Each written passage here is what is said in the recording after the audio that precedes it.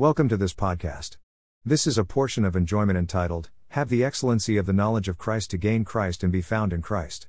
It is inspired from the morning revival for today, week 1 day 2 in the Holy Word for morning revival on the topic of, knowing, experiencing, and living the all-inclusive Christ for the genuine church life.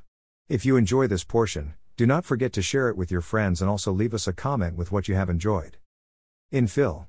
3:3-16 we see that Christ is the goal of our pursuit. We need to have the excellency of the knowledge of Christ and pay the price to enjoy Him, be found in Him, experience Him, gain Him, and experience Him in His death and resurrection for the body. What a Christ we have! He is the goal of our pursuit and He is the focus of our living and work in our Christian life. We need to turn away from all distractions and turn to Christ so that we may be brought back to Him to know Him, enjoy Him, express Him, and be constituted with Him.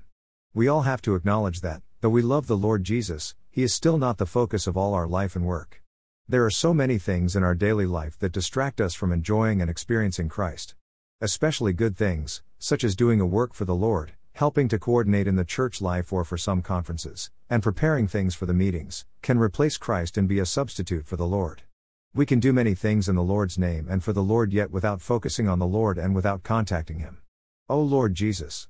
May the Lord shine on us and expose anything that replaces Christ in us. May He have mercy on us to shine and expose anything that is a distraction to us, and may we say Amen to His light to cooperate with Him and remove the things that replace Him in us. Even our marriage, our spouse, our children, our home, and our job can be a distraction from Christ. We need to take care of all these things, and we need to do our best to work at the office, take care of our family needs, do the daily chores and responsibilities, and maintain a good and sweet relationship with our spouse. However, in all these things, the focus should be Christ. We need to contact the Lord, love Him, and seek to know Him more. We need to be found in Christ, not having our own righteousness but the righteousness that is of God in Christ. As we do things and devote ourselves to doing the best job in the things entrusted to us, our inner being still needs to be focused on Christ. Without Christ as the focus and center of our being, nothing else matters. We may do the best job in arranging things, taking care of things, and carrying out our responsibilities, but if we are not in Christ and do not do all things in our oneness with Him to minister Him to others, there is not much real benefit and gain. Oh, to know Christ! To be found in Christ! To know the excellency of Christ! To have the excellency of the knowledge of Christ! To know Him in His death and resurrection, being conformed to His death by the power of His resurrection. This should be our aspiration. Our whole Christian life is wrapped up with Christ, for we are Christ living again, and our living should be the Lord Jesus living in us for His expression on the earth. Have the excellency of the knowledge of Christ and be found in Christ. The Apostle Paul presented his own pursuit of Christ in Phil. 3:3-16, where Christ is the goal of our pursuit. We pursue Christ, we don't just seek to know Him in a general way or to find out more about Him but we pursue Him actively. When you pursue something, you do your best to gain that thing. How can we pursue Christ? We first need to have the excellency of the knowledge of Christ. Christ is excellent, wonderful, and indescribably rich and amazing, but we need to see who He is and have the excellency of the knowledge of Christ. This can be illustrated in our experience when we visit a certain place and see some precious items on display, then we find out the history and their preciousness, and we are willing to pay the price to buy those items. Before entering that shop, we did not have the knowledge of how amazing that thing is, but once we find out about it, we gain the excellence of the knowledge and we are willing to buy it.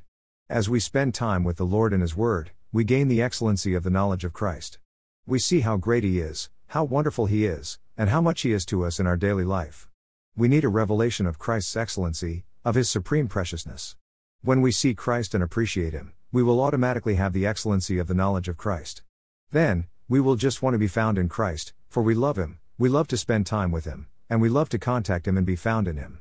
It is one thing for us to understand in a doctrinal way what it means to be found in Christ, but it is quite another thing to be found by others in Christ in our daily living. If someone comes to visit us in our home, will he find us in Christ or in our own culture and habits? If we live in Christ, we will be found in Christ by others. If we have the excellency of the knowledge of Christ, we will enjoy Christ and gain Christ, and we will be found in Christ.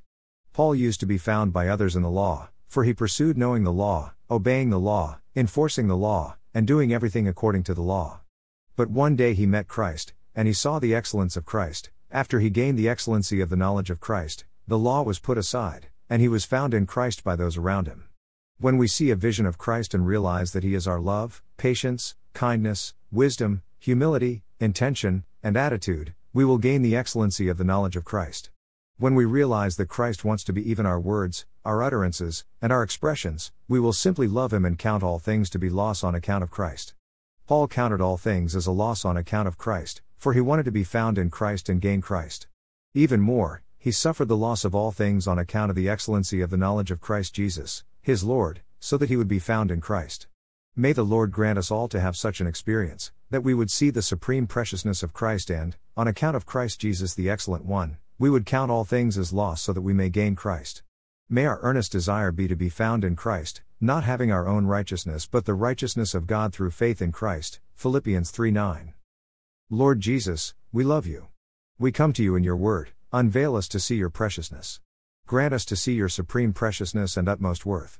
Amen. Lord, we want to have the excellency of the knowledge of Christ so that we may count all things as loss on account of Christ.